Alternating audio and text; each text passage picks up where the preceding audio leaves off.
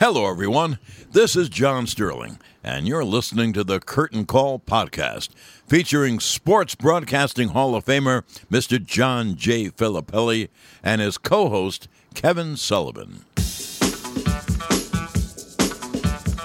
Well, Flip, there's a lot to be excited about if you're a Yankees fan. Obviously, they're fresh off the heels of a 10-game winning streak.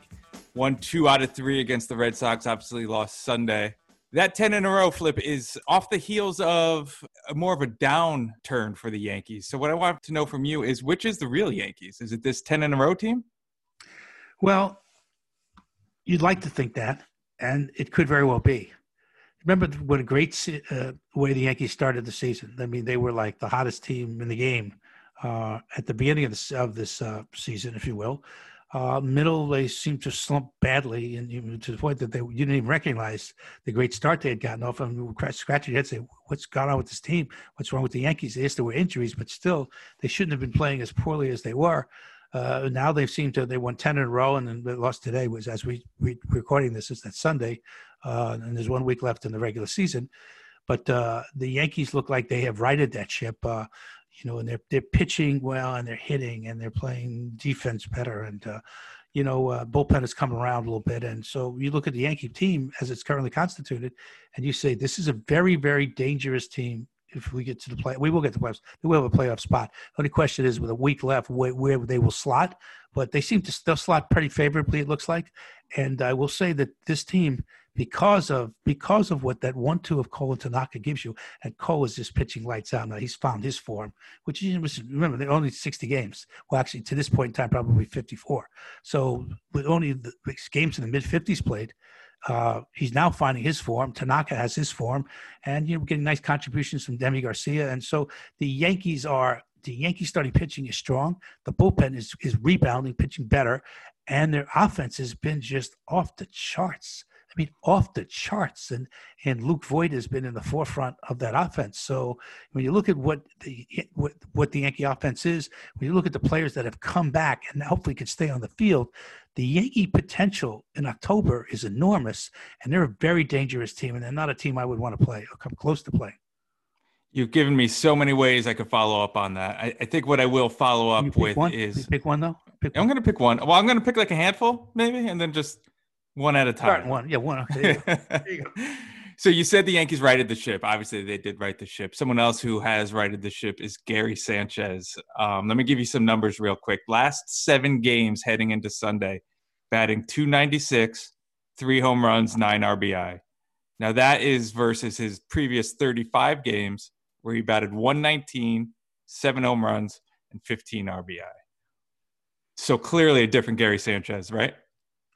Yes, but then which is the real Gary Sanchez is the question you have to ask. The Gary Sanchez of enormous potential, the Gary Sanchez who could hit during a regular season of a full regular season, could hit anywhere between 40 and possibly 50 home runs. A catcher who has gotten a little better certainly can frame well, but has gotten better at blocking and is a little bit better defensively. Or is he the one who's he sort of has inexcusable pass balls and makes mistakes that you scratch your head by? So there's a lot of inconsistency to Gary Sanchez, but his potential is enormous.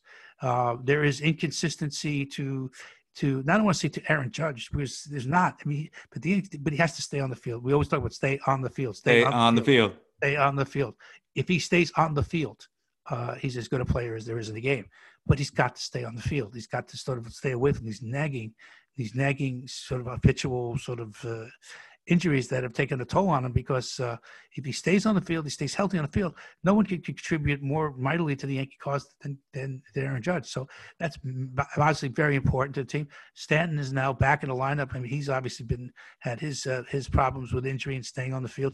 If he could stay on the field, he and Judge, I mean, what a lethal middle. And that's Sanchez, by the way, what a lethal middle you have. I mean, you couple that with what Voit and LeMahieu have done as sort of pick up some other organizations and how they've played and how they've just right at home now in the Yankee uniform and making strong contributions. So you look at the offense that those players give you. You look at the players who, if they could just stay on the field, the offense that they can give you.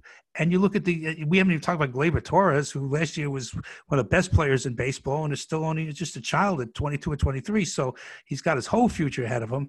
And, but the Yankees now are starting to play in a way which gives you real confidence about what they can do, the havoc they could reach in October, and the potential they have to really to win a World Series. You mentioned Voit. He's obviously somebody who has not needed to right the ship. He's had a great season. Sunday night hit his 21st home run. That leads all of Major League Baseball.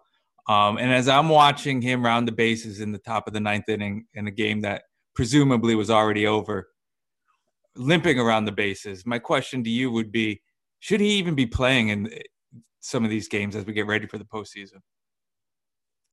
Well, obviously, if the Yankees felt that he shouldn't be on the field and he felt that he shouldn't try and play through it, that he wouldn't be on the field. Sometimes, there's all sorts of ways to set an example. And sometimes guys will play through an injury and say, you know what, maybe I'm not 100%. I'm not, but the team needs me out there. They just do. And so I'm going to go out there and I'm not going to take anything and use it as an excuse. And I give him a lot of credit. I give LeMahieu a lot of credit because they're the guys that want to be in that lineup. Well, I'm going to say the other players don't. They do. But I'm just saying they make it their business to sort of lead by example and try to stay on that field, realizing that the only way you can contribute is by staying on the field.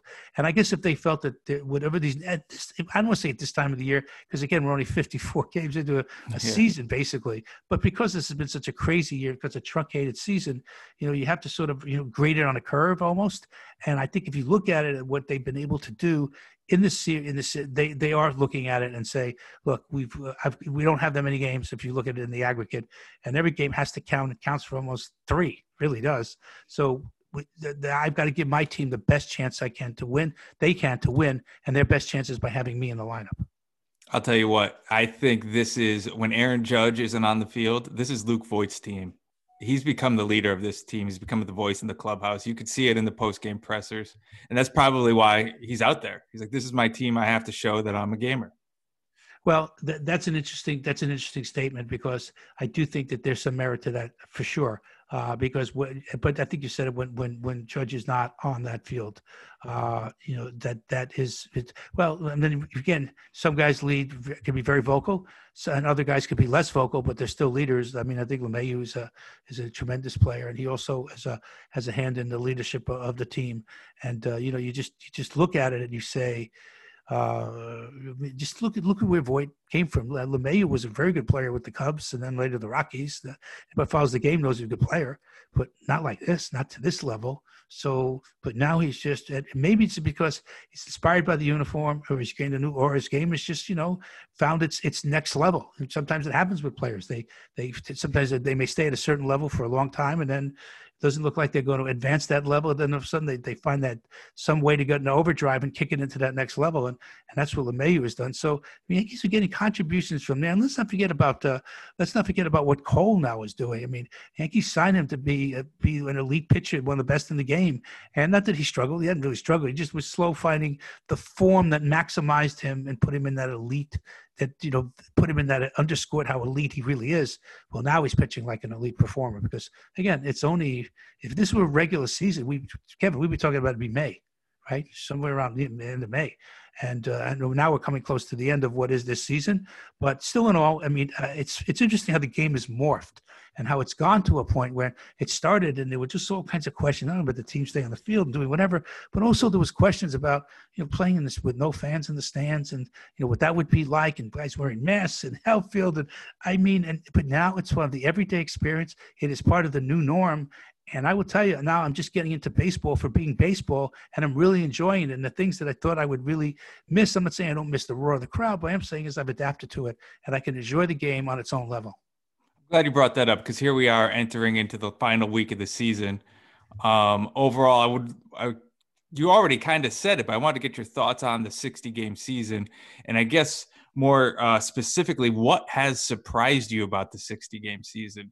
There were some of these things that, I went into it saying, no, do not put a man on second in extra innings. You know what? I don't hate it.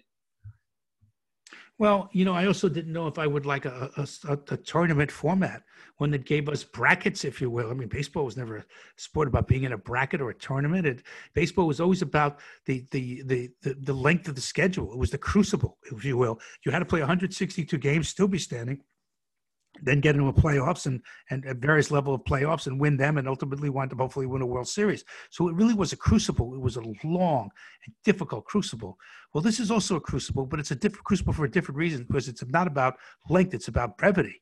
It's about now every game really does maximize its most, and it does count and to the most.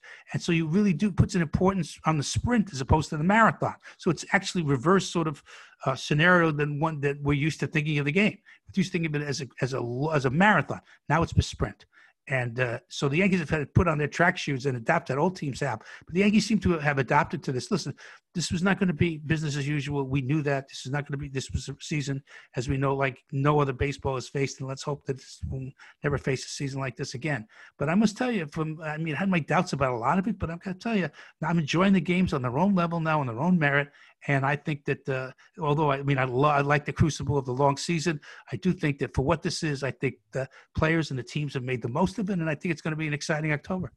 You know what else I thought I don't want to use the word hate, but hate 7-inning doubleheaders, and I love them on a Sunday. I like them too. Sign me up for those. So back to the playoffs, the brackets, 16 teams.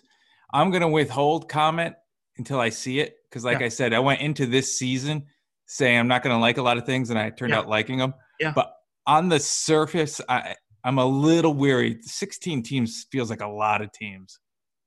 Well, it is, and there's another level of playoffs now. But think of it that what you've added in terms of teams and in terms of another level of playoffs, you sort of, there's not the regular season is like a third of what it was. So you've shortened the season by almost 2/3, and what you're then doing is playing, putting more of an emphasis on the tough schedule that will be October. Playing every day now, October, no days off. I mean, this is going to be really test your mettle as a team because there will be no breaks now. There'll be no travel. There'll be none of that. No travel breaks. Nothing. You've just got every day you got to go out there and you have to put in your mind that you are in the playoffs and every game is magnified and you really it really does put a premium on winning every game, as many games as you can and as quickly as you can. And that's not going to be easy. The mental grind of this is going to be as difficult as the physical grind. No breaks is important. I want to get into that too because the Yankees have to think twice about setting up their pitching rotation because there are no breaks. We'll get into that, but before we do, I want to do 3 things. You want to let me do 3 things? Sure. What do you think the first one is? Let me guess. Rate. Rate, review, and subscribe, right? You gave the third one away. I was going to guess that, but all right. Rate, review, subscribe. You got me, yeah? But that was just one. That's number 1 on my list of 3 things. Okay, so rate, review, subscribe. Don't throw that away. It's not a throwaway line. Rate, review, it's subscribe. Not. It's not. It's important. Okay, that's 1. Go ahead. And you know what? It only takes a few moments. Yes, it does. And we expect more people to do it. So second thing I want get off your couch and go to the window and roll. Open up that window and yell, rate, review, subscribe. Rate, review, subscribe. Go ahead, yell it. I'm mad as hell and I'm not going to take it anymore. I'm going to rate, review, and subscribe. I'm going to do it right now. And when you're done doing that, I want to do something a little bit different. I'm thinking next week we can have like a Q&A, like ask Flip anything kind of thing. So I'm going to ask our listeners, there's 2 ways. That's dangerous. There's 2 ways to contact us. I know you're going to play along. Yeah, there's 2 ways to contact us. You could tweet us. We're at CurtainCallYes. Yeah. Uh-huh. Or you can email us, curtaincallyes@gmail.com. Flip, what kind of questions do you want? Assuming you're cool doing this, right? curtaincallyes@gmail.com. Yes, send those questions. And all right, so I'm doing the old Johnny Carson thing with the envelope. Okay, and I'm holding it to my head. And I'm saying, absolutely, am I cool with this? And, it would be fun. But here it is. So we know that there are a lot of you who listen to this. And we say thank you very much. And there would be more of you if you actually rate, review, and subscribe. But I'm not going to give you a lecture about that. But we know that there's a lot of you because we get the metrics on this. So thank you. But we now need you to contribute to the fee is right. I mean, this is like free, right? So we're trying to give you some entertainment, some information. We really need you to ask us questions, okay? Don't force, Kevin and I to sort of come up with this on our own. We're not that smart. We need your help. We need you to come up with questions that you could give us and that we could, take anything. Whether it's, as we again, the theme of the show was always going to be, it's about Yankee information and Yankee baseball, but it's also about, and it's about media business, and it's about, things that are affecting media business that are sort of maybe, outside baseball. And by the way, one of our guests coming up will be the Guardian of Chaos, which we'll explain that in a little while. And you don't want to miss the Guardian of Chaos. He's the most fascinating, interesting guy and a good guy, and knows a lot about the world of wrestling. And I think you will find him most entertaining and informative. But yes, we really need you to help us validate our format and ask us questions. So please rate, review, subscribe, and almost as important, contact us at Gmail, because we do want to have your questions and we do want to have some fun and give you some thoughtful answers. So the truth is, I'm winging it over here, guys. I need you to help me. Give me some questions. curtaincallyes@gmail.com. I have one more thing. Remember, I had 3 things, Flip. Yes. We should probably introduce ourselves. We should have done that at the top, though, don't you think? I like diving right in with content before introducing. Do we have that open? Did John Sterling do an opening for us? He did, yeah. It's at the top. Oh, yeah. Hear okay. See, no, I didn't hear it. No. Yeah. We're recording this out of order. I didn't hear the top. Okay, so it's good. I'm going to put it in post. Okay, so that's why you didn't hear it. Is it good? Yeah, it was good. It was good. Yeah. Is it good or very good? It was awesome, and he gave you a home run call. Oh my God! All right, I'll be surprised. I'll wait to hear it later. My goal is to have a home run call by John Sterling. Okay. We're going to play it right in between this segment and the Chaos interview. Okay. That way, the Guardian of Chaos, Big Daddy. So by way of introduction, as always, I'm sitting across the Zoom by Mr. John J. Filippelli, Sports Broadcasting Hall of Famer, has almost literally seen it all in the last 50 years, and truly a sports icon. I'm not just saying that because he's across the Zoom from me. And now, Flip, you have to say something nice about me. I'm thinking, wait. It's going to take a while. Something nice about you. Your first name is in the middle of the initial, is in the first, is sort of in the first quadrant of the alphabet. Hey, I've heard worse about me. I'll take it. I would say, let's see. Something nice about you. How about you are really good at what you do and you really care and that you work hard? We could go with that. I mean, I won't go with something else, but seriously, I went with that. Would that be okay if I did that? Perfect. We can move on. No. And you are like my partner in this. And I know we've been successful. Thank you for everybody for helping us. But we're only successful because you helped put us where we are. So I really appreciate that from you. So thank you. Well, thank you, Flip. And stuff. I'm getting very emotional. I'm over. Really over it now. Now that we have that out of the way, I want to go back to talking about the postseason. Blow my nose. Okay. Better now. The first round, as we know, is a best of 3. Yes. With that in mind, I'm curious how you lay out the Yankees rotation. I obviously know who your 1 and 2 are, but who is your 3? Is it Davy Garcia or J Happ?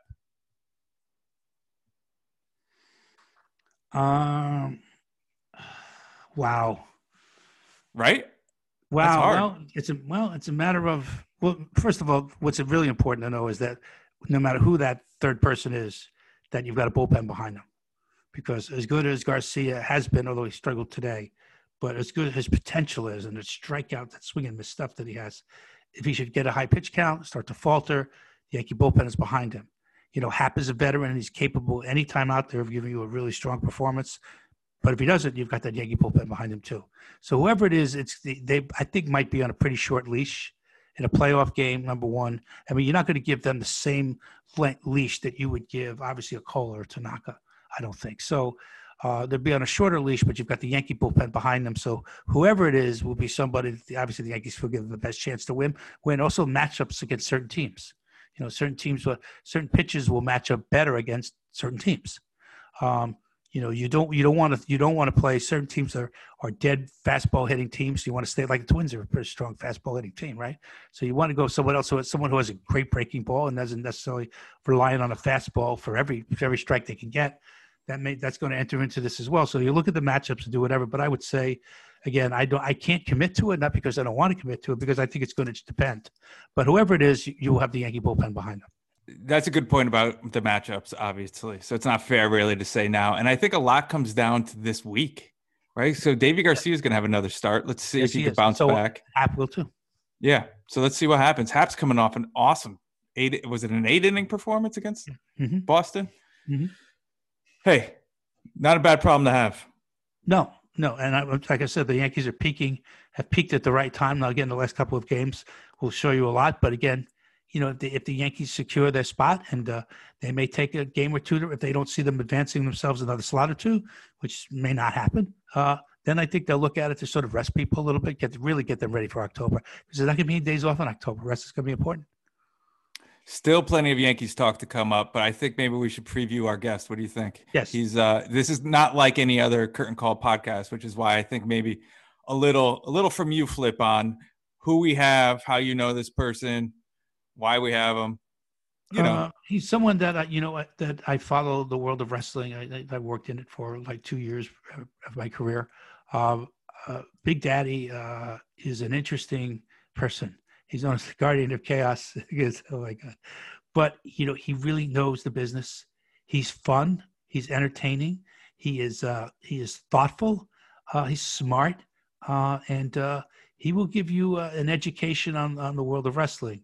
World of Wrestling is tremendously popular on television and has done, wonders in terms of ratings and has always been a staple of primetime television going back to Gorgeous George. So its impression on the broadcast industry is palpable, and it matters a great deal, obviously, and its effects on pop culture have been phenomenal.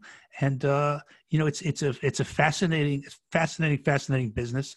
And it was just someone who could take us a little bit inside it and talk a little bit to it. And because it is so prominent.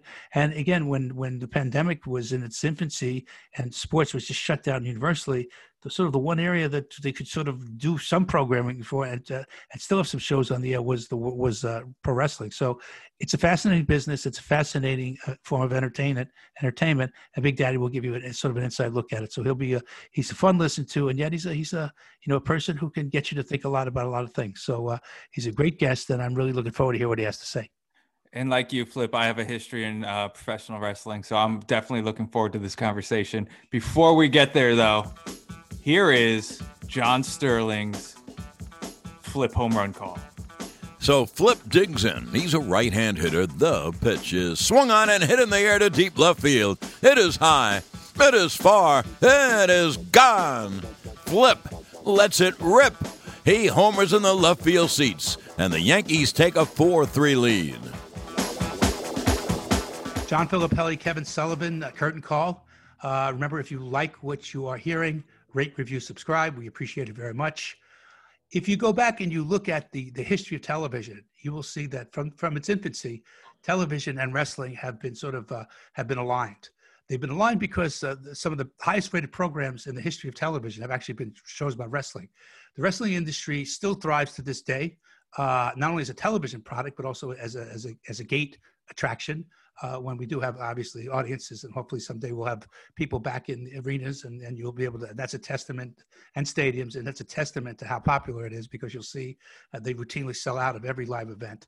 Right now in the industry, top 10 television shows. All right, many of them are shows about wrestling. They have an aggregate of over 6 million viewers. That's a lot of viewers for these shows.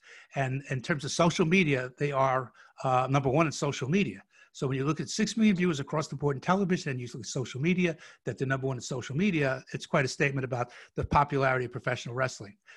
Guardian of Chaos is one of the most interesting people that I know, and you will see that as the show unfolds here. He spent 35 years in the wrestling business. He has wrestled with some of the biggest names in the business, over 20 Hall of Famers, WWE, WWF types, all great ones. And he is a part of that sort of that legendary ilk, if you will. He's also been in private security. He's been in movies. He has been a bounty hunter. He has had just the craziest life, but he's a really interesting guy. And I hope that that comes across. So, all right, my guest now, Guardian of Chaos. How are you, Guardian or Chaos? How are you? John, it's great to be here on the Curtain Call. Kevin, how are you? It's great to see you guys, and I'm humbled and honored to be on here with such two legendary men. And I know I throw that word around a lot, but it's great to be here on the Curtain Call. I'm humbled and honored. That resume that Flip read, that if you put it on paper, is probably 10 pages. What haven't you done?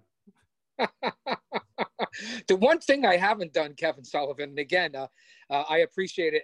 I've never signed a contract, so. If you ask the one thing that I've never done, I've never signed a contract. So, how did you get started in the wrestling business? What attracted you to the business? How did you get started? When did you realize this is something I wanted to do with my life? Well, John, Flip, if you will, I go back to the early 70s and the legendary World Wrestling Federation territories of New Haven, New York City, Hartford County, where I went to the Civic Center, the Coliseum, and obviously Madison Square Garden as a young boy at 7 and 8 years old, and was doing backyard wrestling back in the 70s with the neighborhood kids long before anybody thought about it in the 21st century, and then have gone on to be stars. Some of the first matches I remember were at the old New Haven Arena and seeing then Worldwide Wrestling Federation heavyweight champion Bruno Sammartino with the likes of Tor Kamada and Stan the Man Stasiak and Baron Mikhail Cicluna and the legendary Valiant brothers and Captain Lou Albano. Those were my early influences as a young boy, and waiting up till midnight on WOR Channel 9 before the Trotters program. And then wrestling came on, and my parents said, geez, what are we going to do so we don't have to stay up till midnight? We'll take him to a live event and he'll see that it's scripted and it's fake, and we'll never have to do this ever again. Well, needless to say, what a mistake that was. And here we are all these years later. So that was the first moment as a fan, as a young boy, Flip. So you're talking about the let's say the mid 60s, late 60s, early 70s? I'm talking my earliest memories were 1970, 1971, Madison Square Garden, the old New Haven Arena. And then as time went on, the New Haven Coliseum, the Hartford Civic Center, those were the mainstays here in the Northeast, up to Boston Garden, and being able to travel around to those arenas as a young man. I mean, it's, as you guys well know, being from the Northeast, we have some of the legendary venues and unbelievable. So we have something in common in that my home Coliseum was New Haven Coliseum. I loved going there. And I remember the big round red numbers, the 4 columns on the sides. That was where I first met Howard Finkel. Did you know Howard, Chaos? I did not know Howard Finkel. I know exactly what you're talking about, Kevin, with the escalators coming down. Now, I never performed at the Coliseum. Guys that I'm associated with now at Paradise Alley Pro Wrestling, Paul Roma, Mario Mancini, Paul Perez, the big Steve Tracy, they all performed at the Coliseum as workers. This was the connection back to the Quest facility in the early 80s. So to be there, and Howard Finkel, actually, God rest his soul, inducted Mario into the class of 2014 New England Pro Wrestling Hall of Fame. Howard Finkel was an unbelievable man from what I understand. I never met him though, Kevin. No, unbelievable man. I always say, and I'm not exaggerating, a Hall of Fame person. My first day at WWE back in August of '98, he walked up to me in the cafeteria and welcomed me. And we talked for about 10 minutes only. But it was like we were old friends. And it's that kind of thing, a little snot-nosed punk like me coming in 1998, and he made me feel comfortable, right? That's how you know what kind of person he was.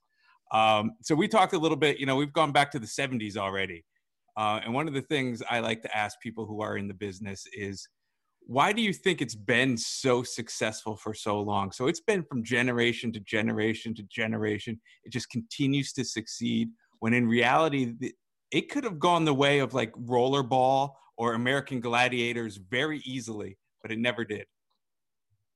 I believe, Kevin, that it's been generational because of the larger than life characters, which is what today's industry is lacking. And we can get onto a whole conversation in a podcast about that. But I believe generational all the way back to Antonina Rocca, Argentino Apollo, a Gorgeous George. You can even go back before that to the legendary shooters that were, it started in the circus and in the carnies. And that's where the words come from, a jabroni and stuff like that. Everyone wants to credit it to the Iron Sheik. But that's a question generational because the men are larger than life. It's storytelling. It's emotional investment. It keeps people coming back. There's no off season. It's like a soap opera. That's why I'm hooked at still at this stage of my career. You talked a little bit about babyface and heels, good guys, bad guys, right? It's a basic kind of morality play, right? Good guys versus bad guys, good versus evil. That's kind of the basic concept. And there's other terms, just so our audience gets familiar with them. Let's go through a couple of them, Chaos. I'll just give you a brief definition of them, okay? So what is a shoot? Well, as Kevin knows, someone who's very knowledgeable in the business, a shoot is when you're doing something in real time and live for real. Okay, that's what legendary, and that's where it calls a shoot wrestler. When things go wrong and someone's not just stiffing you, they're giving you a potato, they're hitting you for a real, they're sending a message. So it's turning it almost into a legitimate fight a la the UFC and MMA. So kind of the opposite of a shoot would be a work then. Well, correct, Flip. It's great to see that you have done your research, sir. I appreciate that. There you go. So you've got shoot work. You've got put someone over. Now, why do you want to put someone over? What's the point of putting somebody over? Explain that to us. The most important thing about putting someone over, that's what I did as my character and still do as the Guardian of Chaos, Big Daddy. That's the full moniker. As a hype man, a pitch man, a manager, a cross between Captain Lou and Jesse Ventura and Bobby Heenan, Gorilla Monsoon, all rolled into one. You want to put other people over because that makes you look good. You're telling the story, and you are just as important as the person who's going over in the story. And you have to trust that person with your body physically and mentally and be able to catch the crowd, get the pop, tell a story, have the high spots, have your moves mean something. And that's my opinion. That's where I come from, being for someone who's been from the 80s in the business into the 21st century. Going back to just prior to the mid 80s, there was, it had its place and it was very popular. But somewhere in the mid 80s, a transformation took place where it became mainstream. It got out of being sort of a niche form of entertainment to it went much larger than niche. It went mainstream. And part of that was the Rock and Wrestling connection. And it was Vince McMahon sort of taking the product away from sort of all these local promoters, if you will, and giving it sort of a national and then a global presence. Correct, Chaos? That makes sense? That's very accurate. That's very correct, Flip.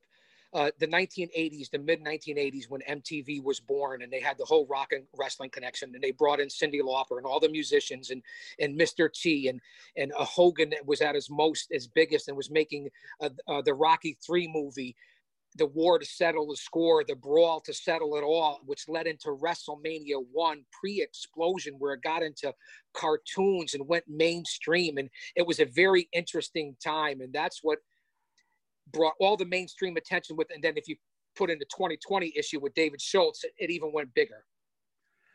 You mentioned that it exploded, that it went, mainstream, and you saw it go mainstream. You saw it going from niche to mainstream and then global. What was that like as someone who was in the business to see that transformation happen on the level at which it happened and the way it accelerated? What was that like for you as someone who was in the industry to see? Well, I always liked the territorial system of the 70s and into the 80s. And then when I became prominent for my role as an independent contractor and doing what I did, I worked the territorial system even when there wasn't. What I think, I didn't sign a contract. I wasn't working for Vince in the WWF or the NWA at that time. And what Turner did, I think it was a great thing that it went global. Seeing it as a fan and someone who was in his mid-20s at that time, trying to break into the business and traveling down to WCW with all the stars down there and the Samoan SWAT team, I learned a lot. And I thought the business was unbelievable and what it's turned into today at that time. And to be a part of it, I wish I was a talent at that point, because to me, that's what led to all the explosion of the Monday Night Wars and so on and so forth. And I can go on for a long time with that, Kevin. I'm sure you can answer to that question as well. Yeah, actually, before we do that, I want to go back because you said Dr. D. David Schultz, and I know you said it really quickly in passing, but tell me, have you seen Dark Side of the Ring? Dark Side of the Ring is an unbelievable series, and I implore the fans out there of the Curtain Call and of the Yes Network to go out and watch Dark Side of the Ring. They've completed 2 seasons. They're going on to a 3rd season, and David Schultz was involved in one of the Dark Side of the Ring episodes. We go back to 2020 and John Stossel and the infamous incident in the 80s, and I was fortunate enough, or unfortunate, depending on how you look at it, I became a bail enforcement agent, a bounty hunter, working for Dr. D. David Schultz. So, yeah, Dark Side of the Ring is a must-watch if you're into the industry, even if you're just a casual. Dark Side of the Ring. And those are true stories, Kevin, true facts, stuff that I lived and experienced myself. And I worked with a lot of those guys. Yeah, for me, my favorite one was the Herb Abrams one, only because, well, for 2 reasons. One, you know, being a longtime WWE employee, I kind of lived through a lot of the other ones, or I heard a lot of the stories. And I didn't know all that much about Herb Abrams and the UWF. Now, what people don't know is the connection with Herb Abrams and the UWF with the guy who I'm working for right now, where Bruno Sammartino was the commissioner and who was also involved with UWF, and that's the Godfather Tony Capone, and North American Wrestling Alliance was associated with the latter days of the UWF before they broke away from Herb Abrams and the Insanity. And now the NAWA in the 21st century here in 2020 is coming back with a vengeance. And if you remember something about Tony Capone, he was running buildings in the late 90s that only Vince McMahon was running in the North American Wrestling Alliance. And Kevin, keep an eye on that, because I took over for commissioner for Bruno. I've been commissioner for the last bunch of years. And since I've been active again since 2015, they're coming back and signing every major star and legend from the WWE. And you're going to see it right in the tri-state area, and it's going to go national. He's doing big things, Godfather, in that North American Wrestling Alliance. I'll keep an eye on that. Where do we follow them? Are they on Twitter, Facebook, website? Twitter, Facebook, YouTube, NAWAWrestling.com. You can also follow on Facebook and all Twitter, Tony Capone, the Godfather. It's the same thing on all social media.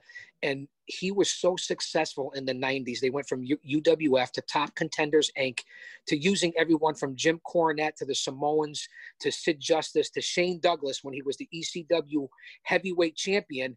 Taz got his start there, Sabu, Joey Styles. That's how big the North American Wrestling Alliance was in the 90s into the early 2000s, where we even used Bret the Hitman Hart. I mean, it was unbelievable. And to bring Bruno into the group. So they have a track record going forward, Kevin, Flip. I'm hoping to be a big part of it. So we'll see what happens with the North American Wrestling Alliance. Sounds fun. I'm sorry, Flip. No, I know you got a question. I really want to get your opinion, both Chaos and Flip's opinion on this. As Flip rolls his eyes. I'm sorry. I'll make it a good one, I promise. Given your history, Chaos, as a hype man, if people could see Flip right now, who is the greatest hype man? Is he on the Peloton? No, I take the Fifth Amendment here. My guess is he got a text and he wasn't rolling his eyes at me. He was rolling his eyes at the text. I hope. All right. No, it's actually you, but I knew it. It's always me. Good, Kev. All right, Chaos, you're a great hype man. I want to know who you think is the greatest hype man of all time. I have my opinion, then I'm going to want to know Flip. Well, currently, people will say Paul Heyman is an excellent hype man. He did it for Brock Lesnar, mainstream MMA guy, into the WWE now for the last bunch of years. He's doing it now for Roman Reigns. The hype men that I liked back in the day, how could you not like someone, and people I molded myself after, is someone like Bobby the Brain Heenan. Someone like that, Jimmy Hart was a different sort of hype man, but I studied under Jim Cornette, Gary Hart. I've been able to consult with guys like Bill Alfonso, and I rolled my character in, and I was even at one point going to play Captain Lou Albano Jr. because that's my character. So those are, to me, in my opinion, Kevin, where I come from, just being an old school guy, as hype men that are unbelievable. I'd love to hear yours and Flip. Well, Flip, you go, because I bet my answer is the same as yours. Well, it depends on how you define hype, right? You can define hype, I guess, a couple of different ways. If you define it in someone who, got people so intrigued who by wrestling, and someone who helped sell tickets to wrestling, and someone who was a big reason for its popularity.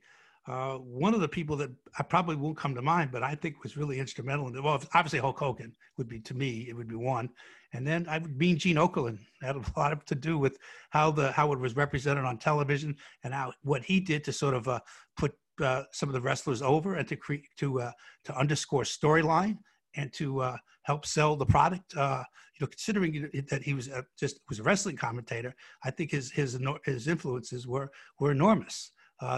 We go back, Gorgeous George, right? Who was understood sold more tickets to wrestling and was responsible for its huge ratings and its popularity in the infancy of television. That we say hype. I mean, what's hype in this case is not meant to be. It's not a derogatory term. It's meant, to me, it's meant as a way of like hyping the business, getting people interested in the product. So if that's your definition and that's where we're going with that, that would be my answer. Yeah, good point. I guess it's how you define hype man, right? And I probably should have clarified it a bit more. In my mind, it's manager. It's the Paul Heyman, maybe that Kaios. And I'm going to say a name. I don't think there's a more talented. There might be. He's in the top 5 in my opinion. Bobby the Brain Heenan. He could do everything from commentate to manage to get in the ring and then look like a fool because he's supposed to look like a fool. I mean, he had it all. He was a five-tool player in my opinion. I want to go backwards a little bit. That's probably all I've done since I started this show is go backwards. But I'm going to go backwards because we need to go backwards to go forward. WrestleMania. When you talk about sort of the biggest events in sports entertainment, without question, WrestleMania has become one of them. If you go by how many people attend the event, when we have not a non-COVID society, when people were able to attend events, how many people would attend? The size of the event, the spectacle that it became, not only just the talented wrestlers who were in the ring, but also the people from the world of entertainment who contributed to the popularity and the establishment of WrestleMania as a sort of a worldwide phenomenon, if you would. Definitely a spectacle in every sense of the word. And to me, when WrestleMania, the first WrestleMania, when they turned around, they saw all those people there and they saw the pay-per-view numbers, they realized that, you know what? Boy, have we really made it now. And to your point, Flip, these host cities are generating hundreds of millions of dollars just in revenue, hotels, restaurants, people are making vacations out of it. So to your point, yeah, it is, when you say sports entertainment, I think sports and entertainment, it's one of the biggest things going. Well, to your point, Flip, and to your point, Kevin, obviously WrestleMania was the biggest pay-per-views in the history of this industry and in this business. And I believe the first 10, 15 years were phenomenal. I look back to the NWA, who was competing with the WWF at the time, no WrestleMania, but I look at the Great American Bash and Starrcade and what WCW and the NWA was doing back then. And to me, I was watching that product just as much, throwing world-class championship wrestling and what the AWA was doing out there with the Gagnes, Mid-Atlantic, Florida Championship Wrestling. It was unbelievable. But as far as pay-per-views, WrestleMania was the biggest spectacle that brought in all the stars and was the benchmark. Now today, not so much, but those early days of WrestleMania, the first 10, 15, 20 years, and bringing in all the stars and just the attendance numbers, you're right. It was amazing. One of the benchmarks that intrigues me the most is how sort of local news covers things. And all the events that you just mentioned, outside of WrestleMania, all big, but all inside the circle of wrestling. WrestleMania went outside the circle of wrestling. It became an event where people local news would cover it as an event. They wouldn't cover so much as wrestling. It was a happening. It was indeed a spectacle. Remember George Michael's Sports Machine? The sports show, he would report on it like it was real. Remember that? Oh yeah, a lot of people. How about we go back to the days of Warner Wolf reporting it on the New York News? That's what I grew up on, or as a young man, it was unbelievable when Warner reported the highlights from Madison Square Garden. Let's go to the videotape. That's right, but that really speaks. That's really much is my point. That it went it went for as big as wrestling was becoming and did become, that event took it someplace else. And because it got so, it was not mainstream. It went beyond mainstream because now it was part of a culture that didn't even speak to wrestling. It spoke to something larger. Well, and here it is, 35 years later, or we just had WrestleMania 36 in the COVID pandemic. And then, it's something I'm sure we'll get on to. 37 is supposed to be next year in Los Angeles. But here it is 37 years later, Kevin and Flip. And not only did it go mainstream back then, it was the beginning of the MTV rock and roll commercials, Saturday night's main event, NBC Sports. Now, in 2020, it's intertwined with Fox and the NFL, and everyone's talking about it's part of the halftime commercials for the Super Bowl. It doesn't get much bigger than being on Fox right now. No, it doesn't. And the numbers show they're crushing it on SmackDown. I'm glad you brought up the pandemic, Chaos. How do you think WWE is doing? Because, they are, after all, a live events company, or at least in part a live events company. And part of their prestige is that live event that they put on, and they're not necessarily doing that right now. How do you think they're handling the pandemic? Well, first off, obviously, Kevin, not having a live crowd in professional wrestling and all sports is a huge thing. Pro wrestling is derivative of the fans and their energy. Although pro wrestlers are performers and entertainers, and you obviously perform in front of nobody in empty arenas, doing the independence to earn your stripes. So I'll give the companies credit right now, whether it be WWE, AEW, Ring of Honor is trying to do a couple of things, Impact, who knows what's going to happen with MLW and the NWA. New Japan is running. But I think all the companies, for what they did and put forth, was a valiant effort. Now, I'm a little tough and a little critical on certain people, whether it be Pritchard or Dunn, but I don't call people out because I give credit for what the talent had to do. I'm glad they got out of the Performance Center. They didn't really follow and handle the pandemic the greatest to begin with, but no one did. And so I give the WWE a lot of credit. There's no off season. It was the only entertainment or sport, if you will, that continued through the pandemic when everybody else shut down. And that's why they thrive.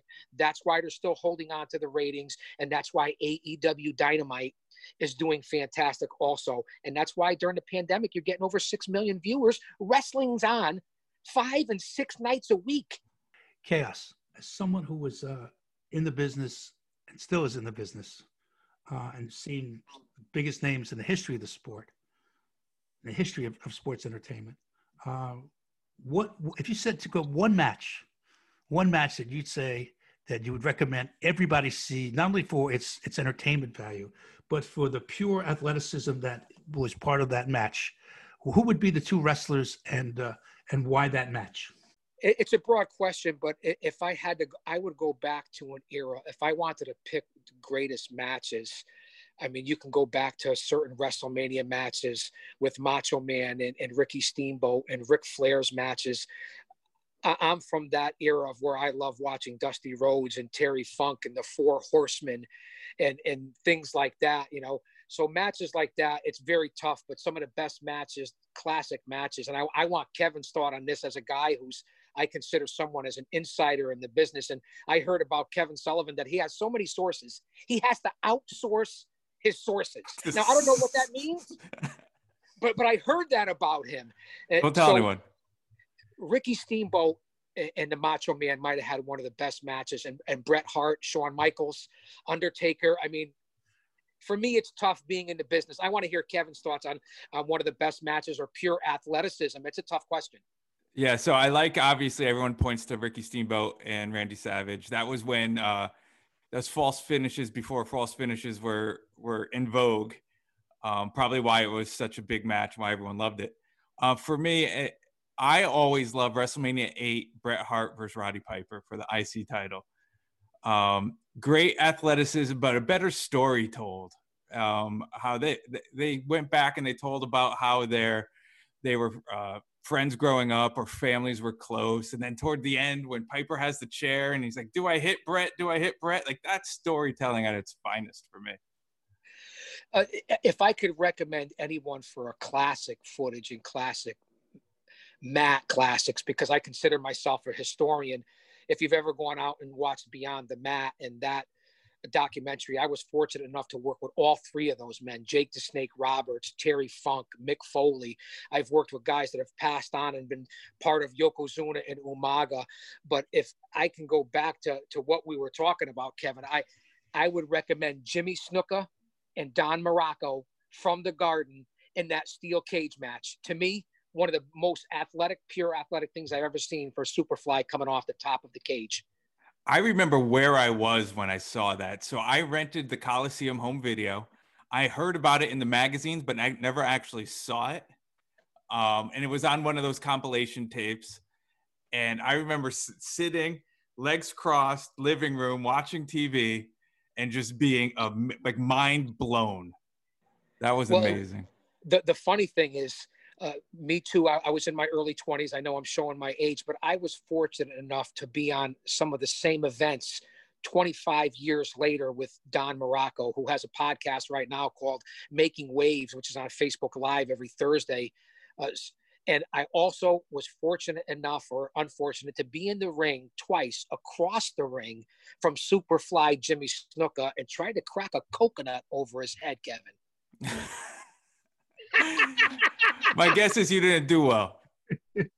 Listen, I'm going to tell this story quick.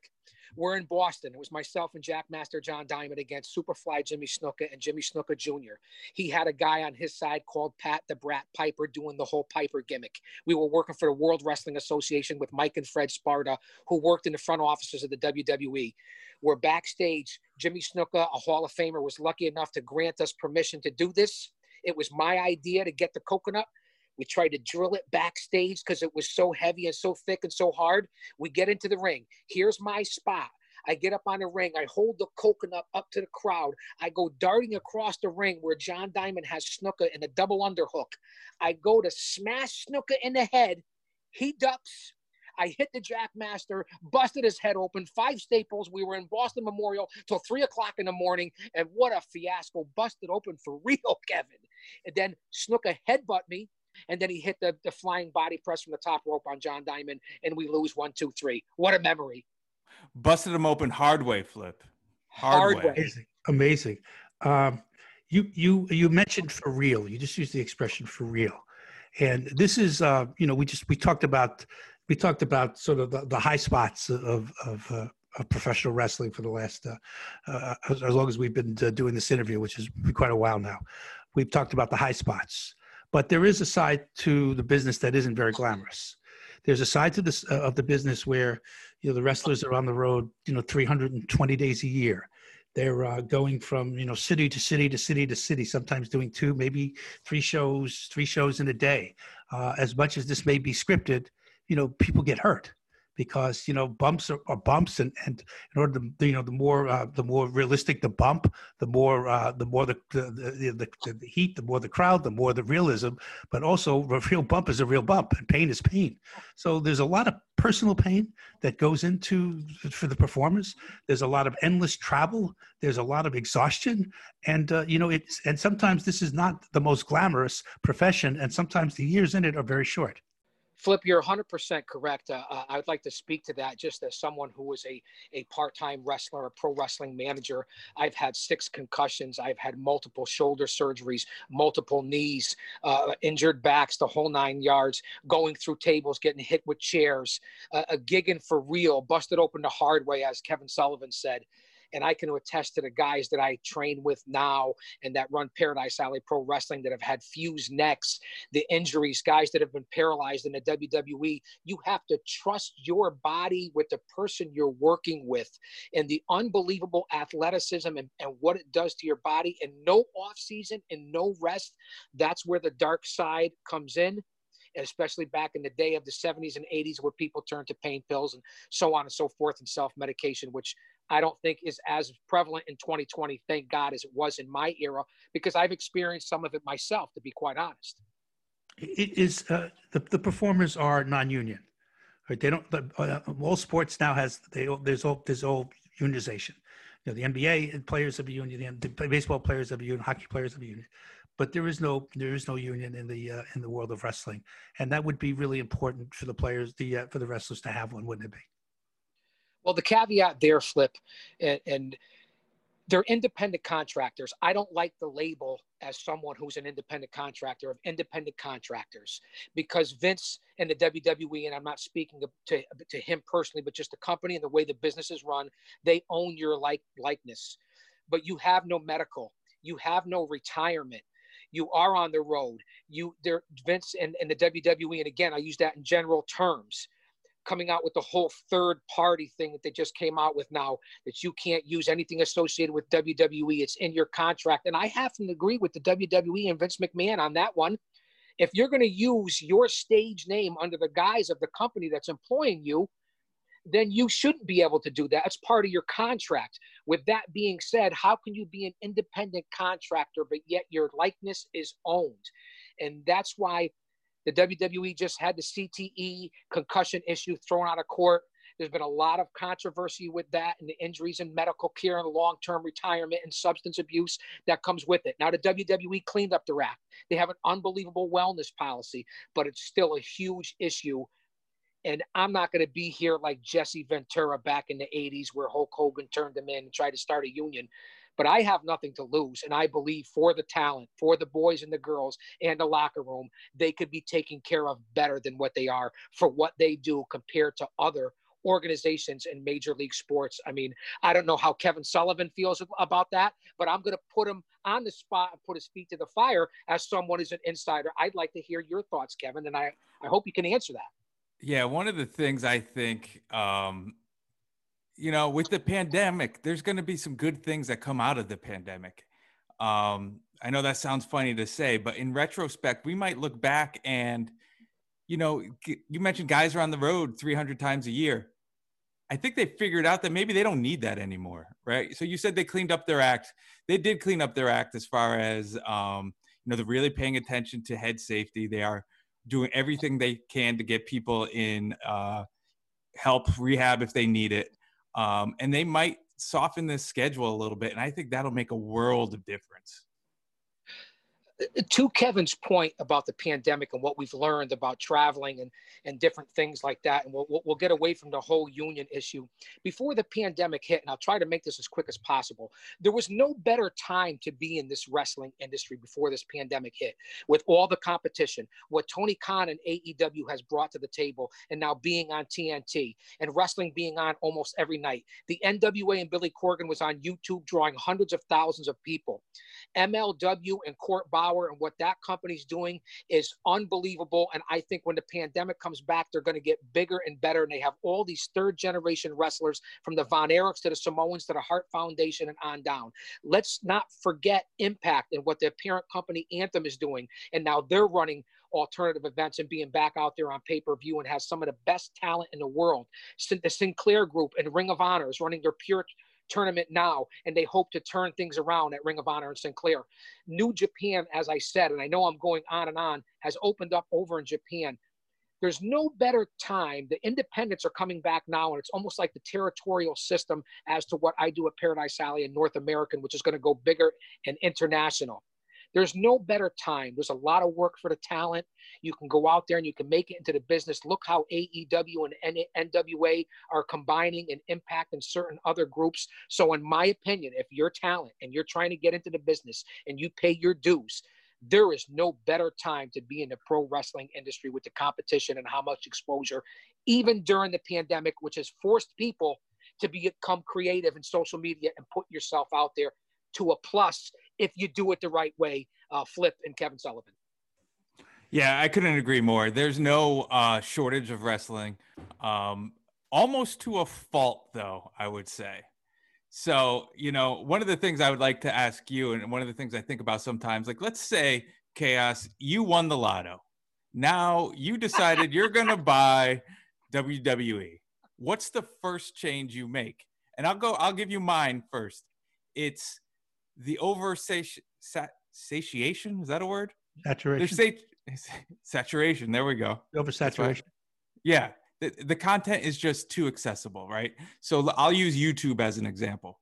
Let's say they make $5 million a year off of YouTube, but they're making $1 billion off of their TV deals, and their ratings are slipping because I could just watch the best parts on YouTube. I will sacrifice the $5 million from YouTube to know that I can sign another $1 billion deal 5 years from now.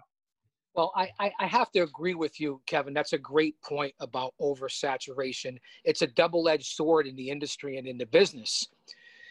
The oversaturation is good for the talent and the stars because you have a chance to work and you have a chance to get paid and make this as a living. And that's what everyone is trying to do. So that part is good. But for ratings and advertisers and sponsors, there is an oversaturation because you're right. You can go to YouTube, you can go to social media. So I believe, and I'll get back to the WWE, when the big 4 pay-per-views, speaking of oversaturation, AEW's on one night a week, Kevin. They might get a second show. They run 4 pay-per-views a year. I know it's only in its infancy. Vince McMahon and the WWE run 12 pay-per-views a year, and they're on 3 and 4 nights a week. There's your oversaturation. All right, so Cass, we're going to give you the floor here. 2 things, and in closing. One is, if I said to you, I need you to give me a really good promo as to why people need to listen to you on Curtain Call. Give me something that really sells stuff. I want you to create a little heat. I want you to sell this thing. I want you to put your wrestling hat on the way you would sell a wrestling card or a wrestling match. I want you to sell Curtain Call. And stand by in 5, 4, 3, 2, 1. Go, Chaos. Welcome back to Chaos Corner. It's your old buddy, the Guardian of Chaos, Big Daddy, and I tell it like it is. I'll say that to say this. Listen to the Curtain Call podcast with 2020 National Broadcasting Hall of Famer John J. Filippelli and New York Times bestselling author Mr. Kevin Sullivan. Every week, every night, every day, you're not going to want to miss it. The Curtain Call with John J. Filippelli and Kevin Sullivan. Don't you dare miss it. Love it. Oh, that's awesome. That's awesome. We can retire now, Kev. That's it. That's it. I love it. Kevin, that was a great point. Not to cut anyone off. You know, that's the Guardian of Chaos character does. I couldn't agree with you more, Kevin, going back to your point about oversaturation and Monday Night Raw. If they brought it down to 2 hours, I believe the ratings would go back up like they did for SmackDown, and the ratings on Raw are terrible right now. So that's a valid point. And Kevin, you may be able to kayfabe Flip, but you cannot kayfabe the Guardian of Chaos, Big Daddy, because I know you know what you're talking about. I appreciate that. Flip, I've never kayfabed you, I swear. No, you never have. To your credit, although you've tried every day, you never have gotten that far. No. All right, Big Daddy, in closing, give me your thoughts about the business in general, your career. I know this is a very broad question, but like you can go back and change anything, one thing, and over all these years of doing what you did and doing it at the level at which you did it, what would you change? Flip, I'm going to be honest with you, and I know a lot of people say this, but I'm speaking from the heart. I wouldn't change anything, because I'm still going to do what I tried to do at 21 here at approaching 57 years old. So I wouldn't change a thing about it. Maybe a little healthier, but I wouldn't have changed the people I hung out with. I wouldn't have changed the things that I did. I wouldn't really have changed anything. Now I could sit here and sound like a bitter old man and say, oh, I never signed a contract. Chaos is that. That doesn't really matter to me. Listen, I was just inducted last year into the class of 2019 New England Pro Wrestling Hall of Fame with so many famous people. That right there is enough for me. I'm active member of the Cauliflower Alley Club, which I hope to become a lifetime member and get out to the conventions. Coming up on October 3rd, I'm getting inducted into the class of 2020 Paradise Alley Pro Wrestling Hall of Fame with legendary grapplers like Paul Roma from the Four Horsemen and Power Glory, or Mario Mancini, who was the first opponent in the WWF for The Undertaker, second generation grappler Paul Perez, who was in the WWE, and of course, Big Dave Paradise, all worked under the guidance of Vince McMahon. If I could say anything, fans, follow me on social media at Twitter, at Big Daddy GOC. And the GOC stands for the Guardian of Chaos. Hit the profile. You'll go over to my YouTube link and you'll see all the 30 plus years of how I've been in the business and what I do. So Flip, I and Kevin, I couldn't appreciate it more. I'm not going anywhere yet. I retired in 2007, 2008. getting put through tables by the Hall of Famers from the WWE, the Dudley Boys. I came back in 2015 after a personal tragedy of losing my daughter and a young boy being killed at the high school in an accident, which brought me back to volunteering and being back in this business and doing what I do and giving back and mentoring to people and charities. And that's what it's all about, contributing, making it better than when you came into it and giving back to people. And that's my mission. And that's what I'm doing right now. And it's all because in 2015 of my daughter, I'm blessed, I'm humble, I'm fortunate, and I'm honored. But that's why I'm back. And that's why I would never change a thing, because I'm still going to make it where I want to go. Friends, that is the Guardian of Chaos. Really good guy.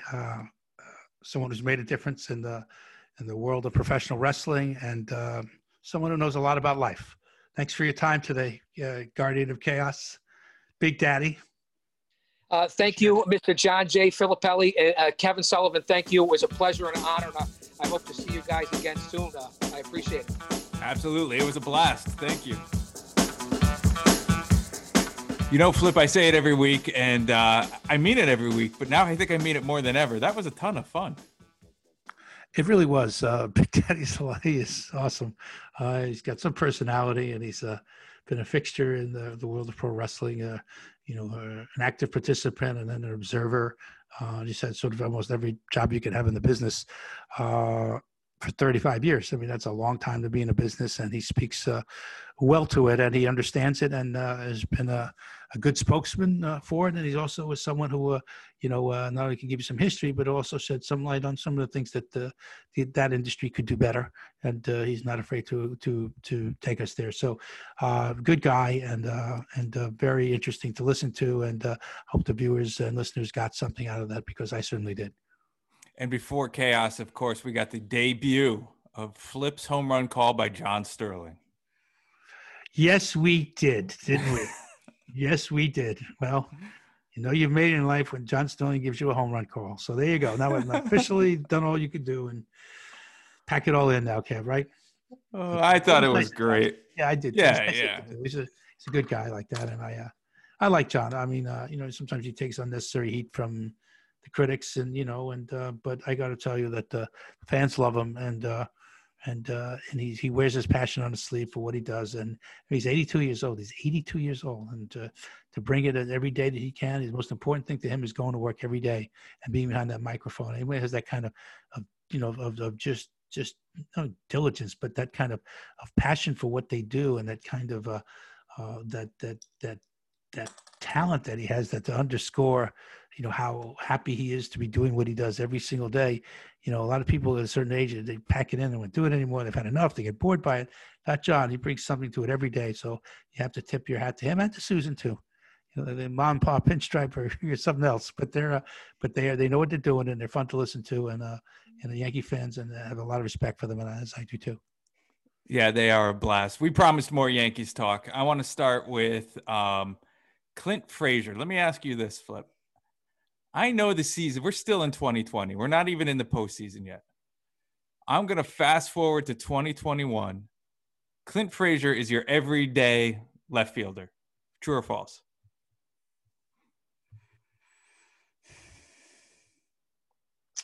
That is a hard question to answer, only because, Stanton could be playing the outfield. I mean, is it possible Gardner, I think, has a year left in his contract. He comes back. And, I know that, for the first, 50 games, it has been a bit of a struggle for Brett. But, Brett still has got baseball left in him and could do it at a high level. So I think that is to be determined. I think, although I understand where you're going with the question, I think it's to be determined. But I will say this, considering his struggles, whether it be with defense or with maturity, how Frazier has come back from that. And he's playing better defense. He's worked really, really hard to improve his defense. And his maturity level now is something to behold, because that was a big question about him, was his maturity. But, I put it to anybody who's listening to this, how mature are you at 25 or 26? It's not easy. Nobody's could look at themselves and say, I'm a fully developed person. Sometimes it takes a little while longer. He's doing it as a youth in the glare of a spotlight in the biggest city in the world. with the biggest media coverage in the world, where everything is taken apart and scrutinized, and sort of you're held accountable for every single thing you do or say, and that's a lot of pressure to put on somebody that young. So I think that he's come back and has rallied very nicely. I think he's showing some real maturity and some real growth. We always knew he could hit. That was never the question, and he's obviously showing it really now. But he's always shown you that he's got that stroke that he can hit. It was the other things in this game that needed to be worked on, and now that they've been worked on, he's really starting to become a real player. So I think at one time the Yankees sort of said to him, "Oh boy, this is a big trade chip for us because of his potential."